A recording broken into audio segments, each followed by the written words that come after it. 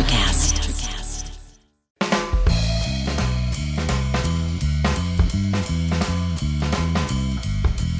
Hey everyone, this is E2 Entrepreneurs Exposed. Thanks for tuning in. Happy Canada Day, happy 4th of July, happy summer. Hope today's episode finds you safe and optimistic during these crazy times. We continue our series and conversation today with business leaders and founders as we move forward alongside the pandemic. And if you follow the cannabis sector at all, today's guest needs no introduction. It's Bruce Linton, founder and former chairman and CEO at Canopy Growth. In this one, Bruce and I discuss how he's feeling since his departure from Canopy and what he plans on doing next, his philosophy around the 3 Ps and why each is critical to hypergrowth in any company, the role of leader versus the role of CEO, how Canopy grew to 4,000 employees and ensured they brought on the right talent, the commercialization of cannabis both here in Canada and in the US and around the world, the role of psychedelics as therapeutics, and way more. And with that intro out of the way, let's get to the show. Here is my great conversation with Bruce Linton.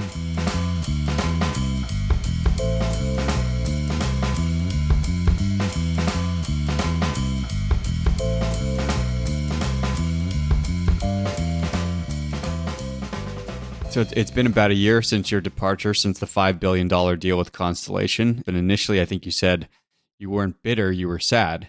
How do you feel now?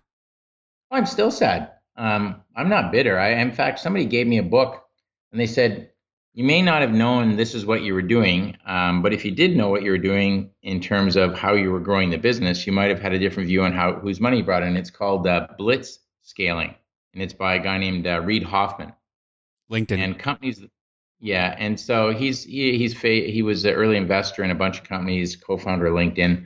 But Blitz Scaling is actually how I had no idea. I think I've been blitz scaling my life, because what blitz scaling says is that your primary objective is to accelerate forward, and that you're not following the rules of business in that you have so much data and then you analyze the data for so long and you make a determination that is 98% probably true. Blitz scaling says that if you have more than 50% of the information, you should make all the decisions, and your goal, well, it's not growth at any cost. It's an inversion of what they taught all the people who ran General Electric. And as you would know, General Electric was probably the most darling company of the stock exchange for a long time, because they always incrementally did these things and had such steady state growth. And I had a shirt and a phraseology. I loved being disruptive. In fact, one of the people who worked at the company on their own money and time made a shirt which said disruptive, and they used the T from Tweed to put it as the T in disruptive. And disruptive isn't designed where the company gets to keep all of the gains from their disruption. In fact, the consumers keep a huge percentage, but the net losers are the prior companies that didn't disrupt themselves. And in Canopy, I think that was essentially our objective. The goal of this blitz approach is to be number one. And so the way I described to everybody that was joining in the first several years is that our objective in doing this is a few things. And a few things you'll know if you're doing it right. One is, I have no interest in building something that does not get off the ground. So we're either going to be a spaceship that takes you to another universe, or a firework of some substantial size that explodes midair, both of which are fascinating to watch, one of which is suitable to ride. But that's what we're doing. And if you don't want to get on that kind of ride, I think you can die very quickly as a business for simply being number 2 or 3. And it's very clear, like there are great examples in his book of the number 1 company still, but there was a number 2 and 3, and they're out of it. And in every space, because of globalization, interconnectivity, standardization, there's only going to be 1 or 2 that dominate. There was a period 3 years ago, maybe 5 years ago, you would say, nobody can get by as a doctor without prescribing Oxy. Well, the company that informed that view has a whole bunch of liability and not much current value. And so disruption can be a bunch of factors come together concurrently.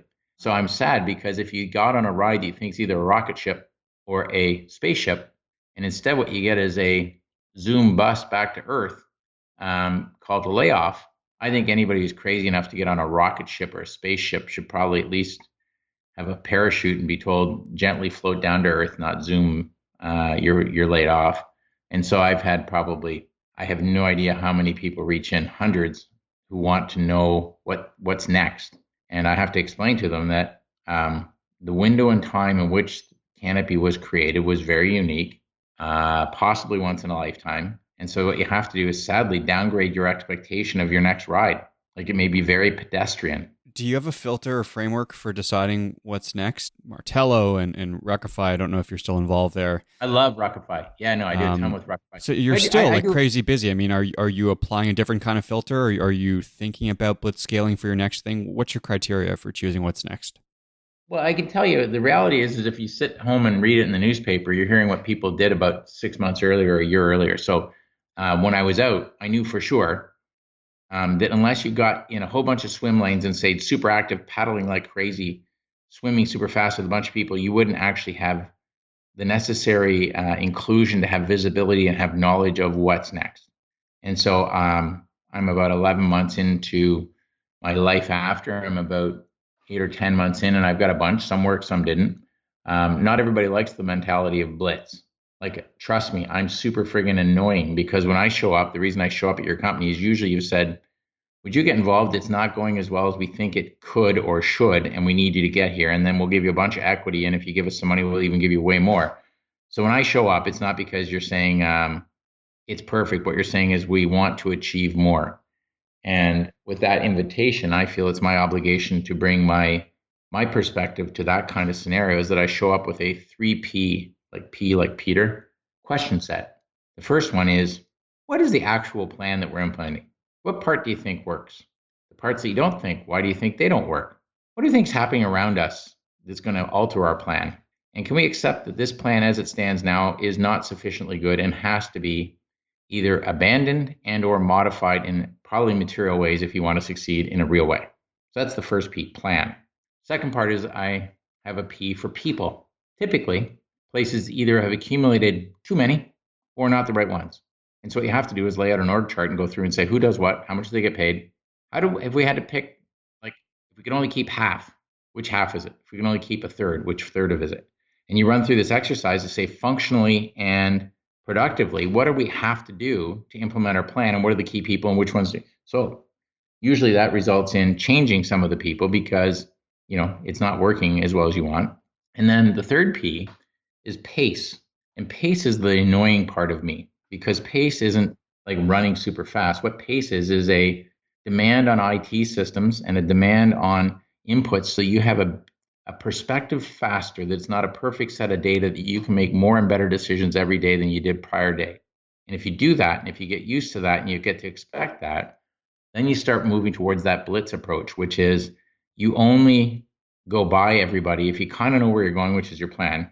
You have the right people who have adopted the right mentality and they want to go for it. And then you have pace to execute. Because if you don't use pace and you don't drive inputs of data and you don't make decisions rapidly, guess what happens? You don't win. There may be a great book describing my 3Ps. I have not read it, and there's a limited chance I will write it.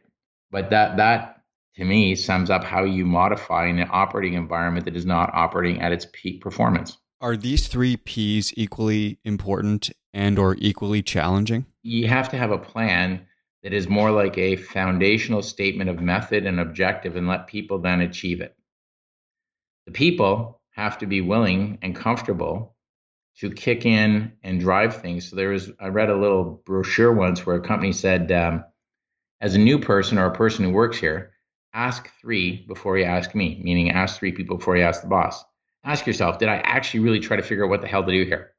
If that's the case, then ask the person next to you, do you understand what I'm trying to do? Am I missing something? Is there a way I can get there? And then the third one is ask Google. Like maybe there's an answer out there that is narrow enough you could get that. And then the third one is to come to ask the leader, what should I do? Because if people in your office all day asking you what to do, you've either been not thoughtful in who you hired, unclear on what the objective is, or you actually don't want them to run the company and make shit happen. You want to. And so that is a different process. And then pace. Pace is really a function of leadership. Because you can call yourself CEO, but I don't think unless you're hired by a board committee, you're CEO. What you really are is leader. And if you found something and you're a good leader, the results will vary dramatically from being someone who calls themselves CEO, but they're a bad leader. If you were the military leader, are you responsible for making sure you have enough provisions that your people don't starve? Yeah, I bet that's your job, included in your job description. So if you're the business leader, I think your obligation is to make sure that you're paying fairly and that you have a future value for each person's work that enhances the return beyond their salary, more like a high tech company. And if you're the leader, can you allow a work environment to become unpleasant for some and ideal for others? Nope. And so part of your obligation is sometimes having very hard conversations with some senior people because their mode of dealing with junior people isn't nice. I like when senior people fight with senior people, like argue like cats and dogs. I like that. Like that is a good thing because if everybody goes, "Oh boy, Johnny, we've got it. You're such a good guy. You've always got the answers." That shit is going to not work out well. And so at a senior level, I think it's important to have really intense arguments about how to get shit done, knowing that you both want the same outcome. If you're arguing with your board, the board should fire you because the board really has no job other than to make sure they have competent management. Can I ask you a follow-up question about people? So too many are not the right ones. How did you go from, say, startup team to, I think, 4,000 or something at its peak? Yeah. And ensure that you were bringing on the right people, the right talent? It doesn't always work out that way, but part of what you need to do is think about codifying who you are. Every place has a culture, right? Like if Uber in its early days would have codified their culture, it would have said, we're kind of like bankers. We're win at all costs. If we're stronger, we will push down the weaker, but we're gonna win on that basis, and winning's all that matters. Well, they would have had a few other things, but it was all about winning, and it didn't matter who you had to step on. The culture that we codified had stuff like catch people doing it right. How many times at a work environment do you have a perfect month where you screw up once for 5 minutes and all you hear about is a screw up? That's, really that's kind of a culture thing, where it would be better if the environment was positively supportive and noted the exception when something went wrong, but primarily noted when you were doing a good job, when you had good hustle, when you had, nice pace, when things were happening. So we codified about 8 things. We made sure that everybody who's doing the interviewing really understood who we are, who they are, how they fit in, and watch for that. Everybody's competent that you see, 99% of them. The question is, are they motivated? Do they have a fit? Like if they want to talk about their salary all the time, we want you to talk about equity. Why do you want to own a piece of the company? And why do you want to be in the sector? We're just one company in the sector. Why do you want to be in the sector? Meaning, why do you want to be the disruptor? And so I think we didn't do a perfect job. We had some, senior positions, mid-level persons, juniors change, but we had almost zero voluntary exits. You've talked about how the Canadian government shouldn't take their eye off the ball with respect to governance and globalization, specifically of cannabis.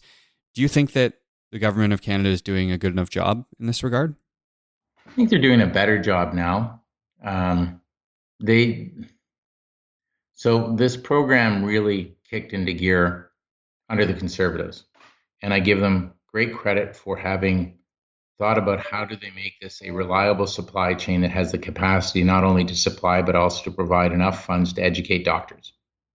How do you move this to some place that it's not just grow a few plants in your own or get a license to grow some? They wanted it to become something that was greater and better than it was. And their drivers may or may not have been altruistic, but the result was that was where they're going.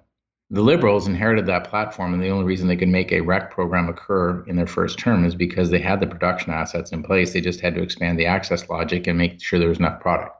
But they didn't go out of their way to take over the world in either party, for sure not the Conservatives and not the Liberals, in explaining to everybody how to regulate something effectively. Any health minister on the planet that was contemplating this should have been brought to Canada every time. And they should have had every trade commissioner, high commissioner, ambassador, whatever the heck they're called, out there saying, this is the one differentiated thing in which Canada is leading the world. Like the last time Canada had a lead this great on a topic, I don't know, man, maybe it was like a first phone call or inventing penicillin. Like it was shit that you learned about in history books. We really have never had such a fantastic lead in transforming a segment of the world that exists and is poorly governed, that exists and has poor scientific support. We were in the pole position for 5 or 6 years before they started to do a little bit more international work.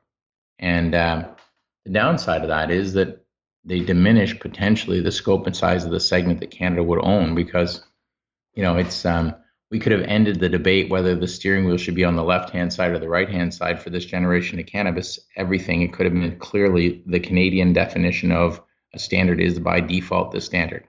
Life is hard, but finding a really great podcast makes the days go by so much easier. Hi, my name is Blue Telusma. I'm a writer, an emotional intelligence coach, and the host of Humanize with Blue Telusma, a podcast where we believe that when you humanize everyone in the room, a great conversation is almost guaranteed. Join us every week here on Electricast as me and my guest co-hosts unpack big topics and interview even bigger personalities with a sense of humor and a dash of mischief. If you're looking for a new best friend in your head, we've got you covered. Electricast. In the wake of the pandemic, don't you think that cannabis becomes one of the, based on what you're saying, doesn't this become an even bigger revenue generating opportunity on a global scale for Canada, given all the stimulus that's being pumped into the economy? It might for Canada, but it's going to be remember, until Trudeau said, elect me and I'll let you as an adult buy cannabis. Until then, there was not a single political, really driven will decision. It was typically courts and challenges. I think the political will decisions are going to be enormous, and I'm maybe an outlier on it, but show me, save and except for transferring inheritance tax and capital gains, governments have no current better places to get new income. What are they going to make sales tax like 40%? No. So they're going to try and tackle how do we track cash in when people die and they transfer wealth. They're going to try and make it so that if you build a business, you pay more taxes. But the next thing is an obvious screaming opportunity for taxes, employment, and use of I'll call it existing abandoned assets, is the regulation of cannabis. And I'm telling you, if you're running New York State, you're looking at and saying, I am screwed. I am so in debt. If you're running anywhere because of the pandemic, when you say, well, we're going to have another 2 or 3 months of the CERB, the COVID cash payment in Canada, we're going to dump 2.2 trillion into the market in America. There are a whole bunch of people going, only question is, how the hell are we going to pay for all this? And so if you're now in favor of regulated cannabis, you're in favor of a bunch of jobs and a bunch of asset utilization and some new taxes. How do you think things shake out in the U.S. market? So a lot more fragmented in terms of regulation, banking, etc. Do you think the U.S. transforms itself into a more regulated market? Maybe even November, perhaps? No. Regrettably, I think November is entirely going to be about COVID and scandals. It's not going to be about positive stuff. I think the result in November is going to be that a whole bunch of states say we got 4 more years of doing it on our own, so let's get going and let's move forward.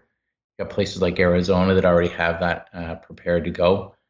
So I think you're going to have a lot more states doing it. At some point in time, someone's going to pass a regulatory framework in Washington that says that if a state has said that you can do it, the feds agree, which will mean NASDAQ and other U.S. listings will be able to pull them onto their listings. It will mean that they can have full and unfettered access to normal banking instruments. Because if you're running a cannabis business in the U.S., if you can borrow money anywhere below 12%, you're doing better than everyone else. The effective interest rate in America right now is 0.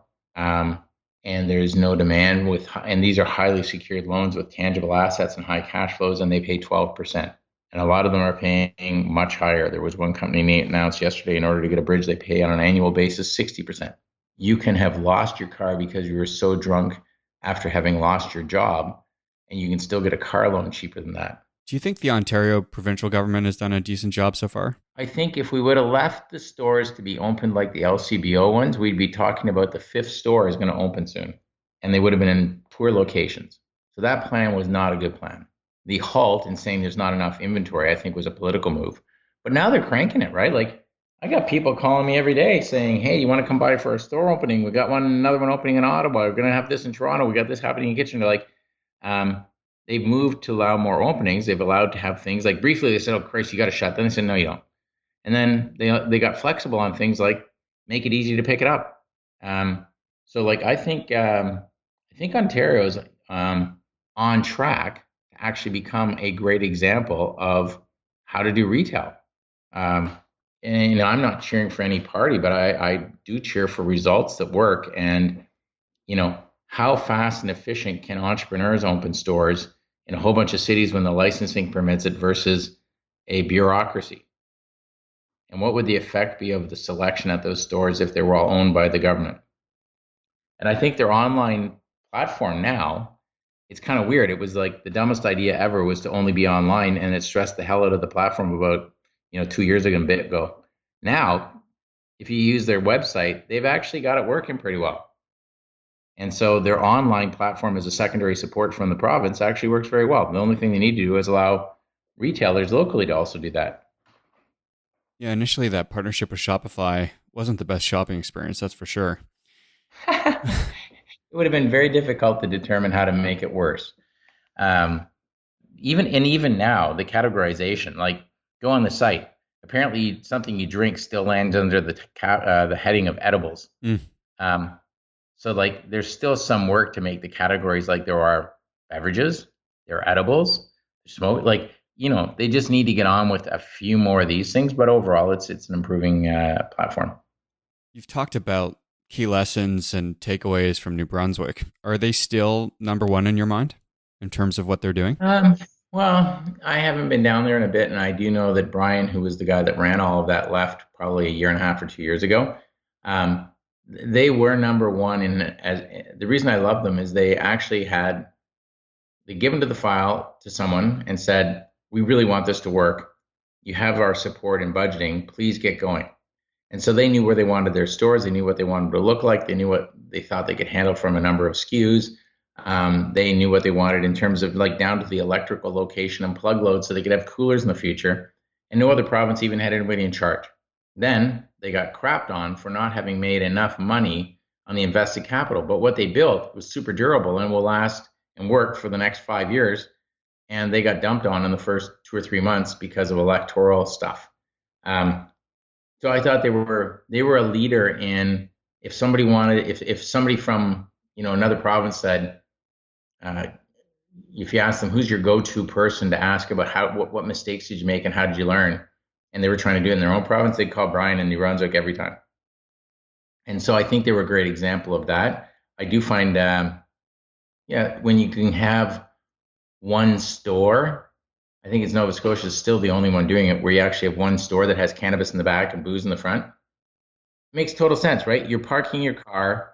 You're trying to figure out, am I having wine Friday and Saturday night, or am I going to have low-cal cannabis one night and high-cal booze the next night? You park your car, you go in and make your choices, and you can even pick up your bottle of beverages at the front of the store, walk with them unpaid to the back of the store. You can pay for your bottled beverages there and your cannabis there and walk out. What you can't do is take the cannabis from the back and pay at the front.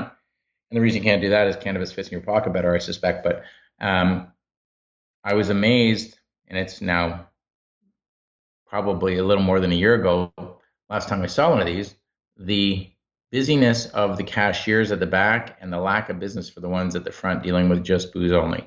But I think you're going to find that this summer, the potential for the disruption in the calorie intensive versus the no calorie options to just kind of make it a little bit more fun for the afternoon is going to be very interesting to see that data. Yep.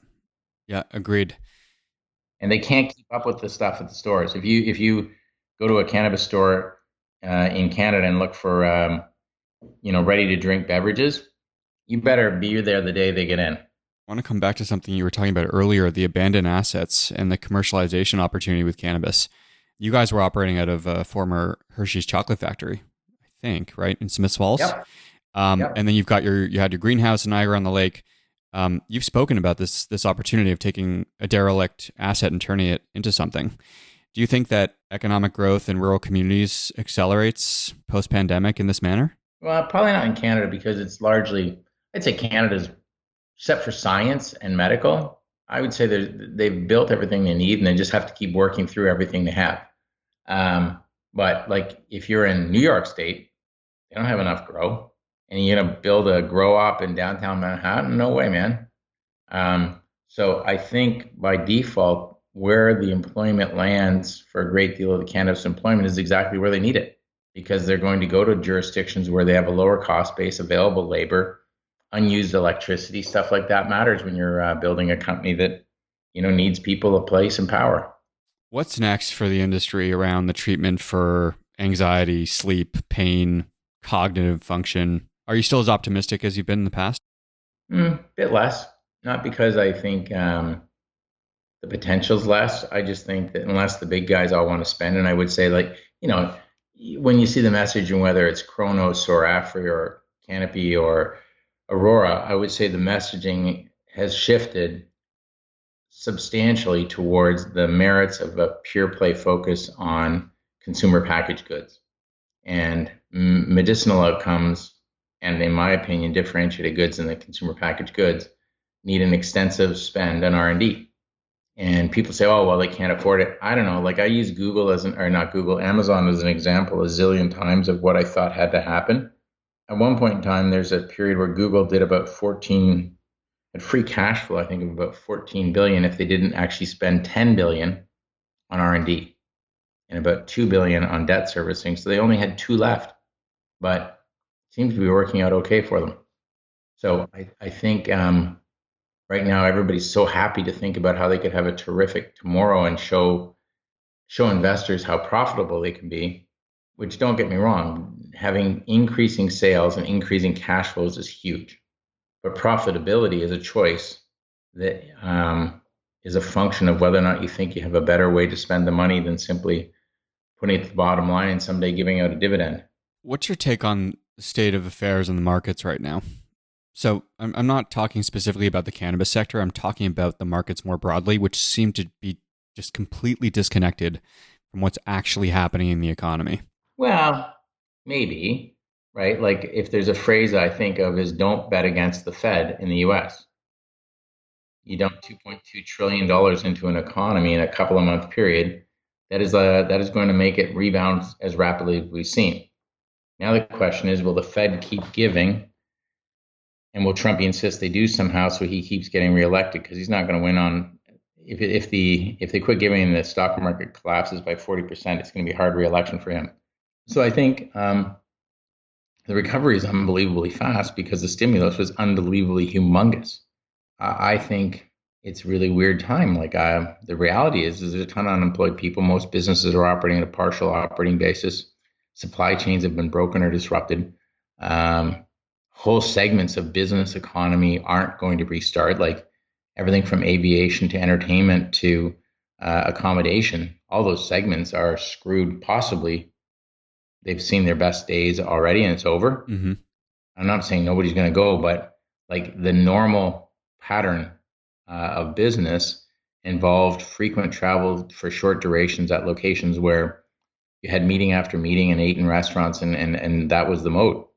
Now we've all figured out how to get a lot of, like, you'd still get 90% of all the financing transactions done with none of that, which means everybody involved has a lower cost base. But that direct lower cost base 100% correlates with the income that's not going to all the parties I mentioned, from planes to hotels to restaurants, on a daily basis, confused to what I think and what I see as reality versus what I see as the response in the market. Mm-hmm. Mm-hmm. Are you still actively investing in the cannabis sector? I have invested in probably 9 companies, from psychedelics to software to cannabis. I would say most have done very well despite these crazy times because depending on the state, the definition of an essential service or essential good was positive for them. Psychedelics has gone from a terrible idea last July to everybody wants to be in the space. So if you're in early and supported early companies, that was a good thing. But now it comes down to you can like the sector, and I'd say that's good. But then you have to see what each company's doing. And that really comes down to, what is the message they have to the street? And so, they're all over the place now. But I would say more and more are cohesing around the idea of, we're going to show you how we can be profitable. AFRI and Aurora were pushing on that theme quite early. Canopy's catching up on that total topic, TerraSend and others. So I'm not sure as I'm as enthusiastic about, I'd like to see rapid growth, top line that's amazing, and massive reinvestment. That's the company I would invest in. Because I think, there's a window of opportunity for me that hopefully is about another 30 years. And if I invest, I don't need my money back. Like if today's Thursday, I don't want my money back next Tuesday. I'm not that kind of investor. I want to see something that's sustaining and robust and really, dominant. I don't fully understand the difference between the role of psychedelics versus the role of cannabis as it relates to the treatment of some of the disorders that I mentioned. So talk to me a little bit about the difference there. Well, I would say that cannabinoids are complex. We kind of know a little bit about THC and CBD, and there's a whole bunch we don't know about. And in psychedelics, most of them are neuromedicine. And the question is, in what quantity, what dosage, and what indications might they be optimal for? So like maybe cannabis or a certain cannabinoid in a certain quantity might be helpful in dealing with intense anxiety. Maybe a psychedelic derived product could be very helpful in weaning people or eliminating them from demanding or seeking or being addicted to opioids. And so I would see them having potentially collaborative things, because one of the things we did at Canopy is we'd supported a study on whether or not opioid weaning could be more successful when you use cannabis in concert with other weaning tools. Dealing with something like a ADHD is a different indication necessarily than where cannabis has played well, but it may play well with microdosing of LSD, say. And so there, I would say, are a whole bunch of things that you should just make a picture and say, what are all the indications that I want to go after, and what are the best therapeutic thoughts on them? And so severe depressive state might be a psilocybin opportunity, but not a cannabis one. Got it. We're bumping up on time. I know we've gone over. I appreciate all the extra time and all the sharing, Bruce. Thanks so much. Okay, well, thank you. We'll talk to you later.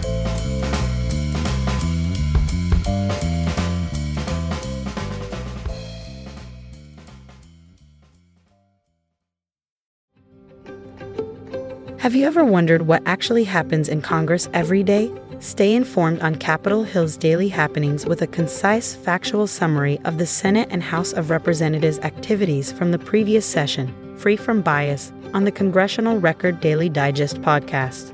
Subscribe on your favorite podcast platform and discover the process from the heart of U.S. politics.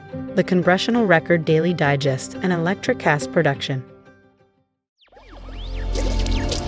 Electricast. Hey there, I'm DC. I host the rock podcast, Back to the Arena, The Interviews. It's about a 30-minute podcast where I talk one-on-one with a band who has released new music. You can find us on all the best podcast sites like Spotify, Apple, Google, iHeartRadio, and more. If you're a rock fan like me, subscribe today to Back to the Arena, The Interviews. Electricast. Electricast.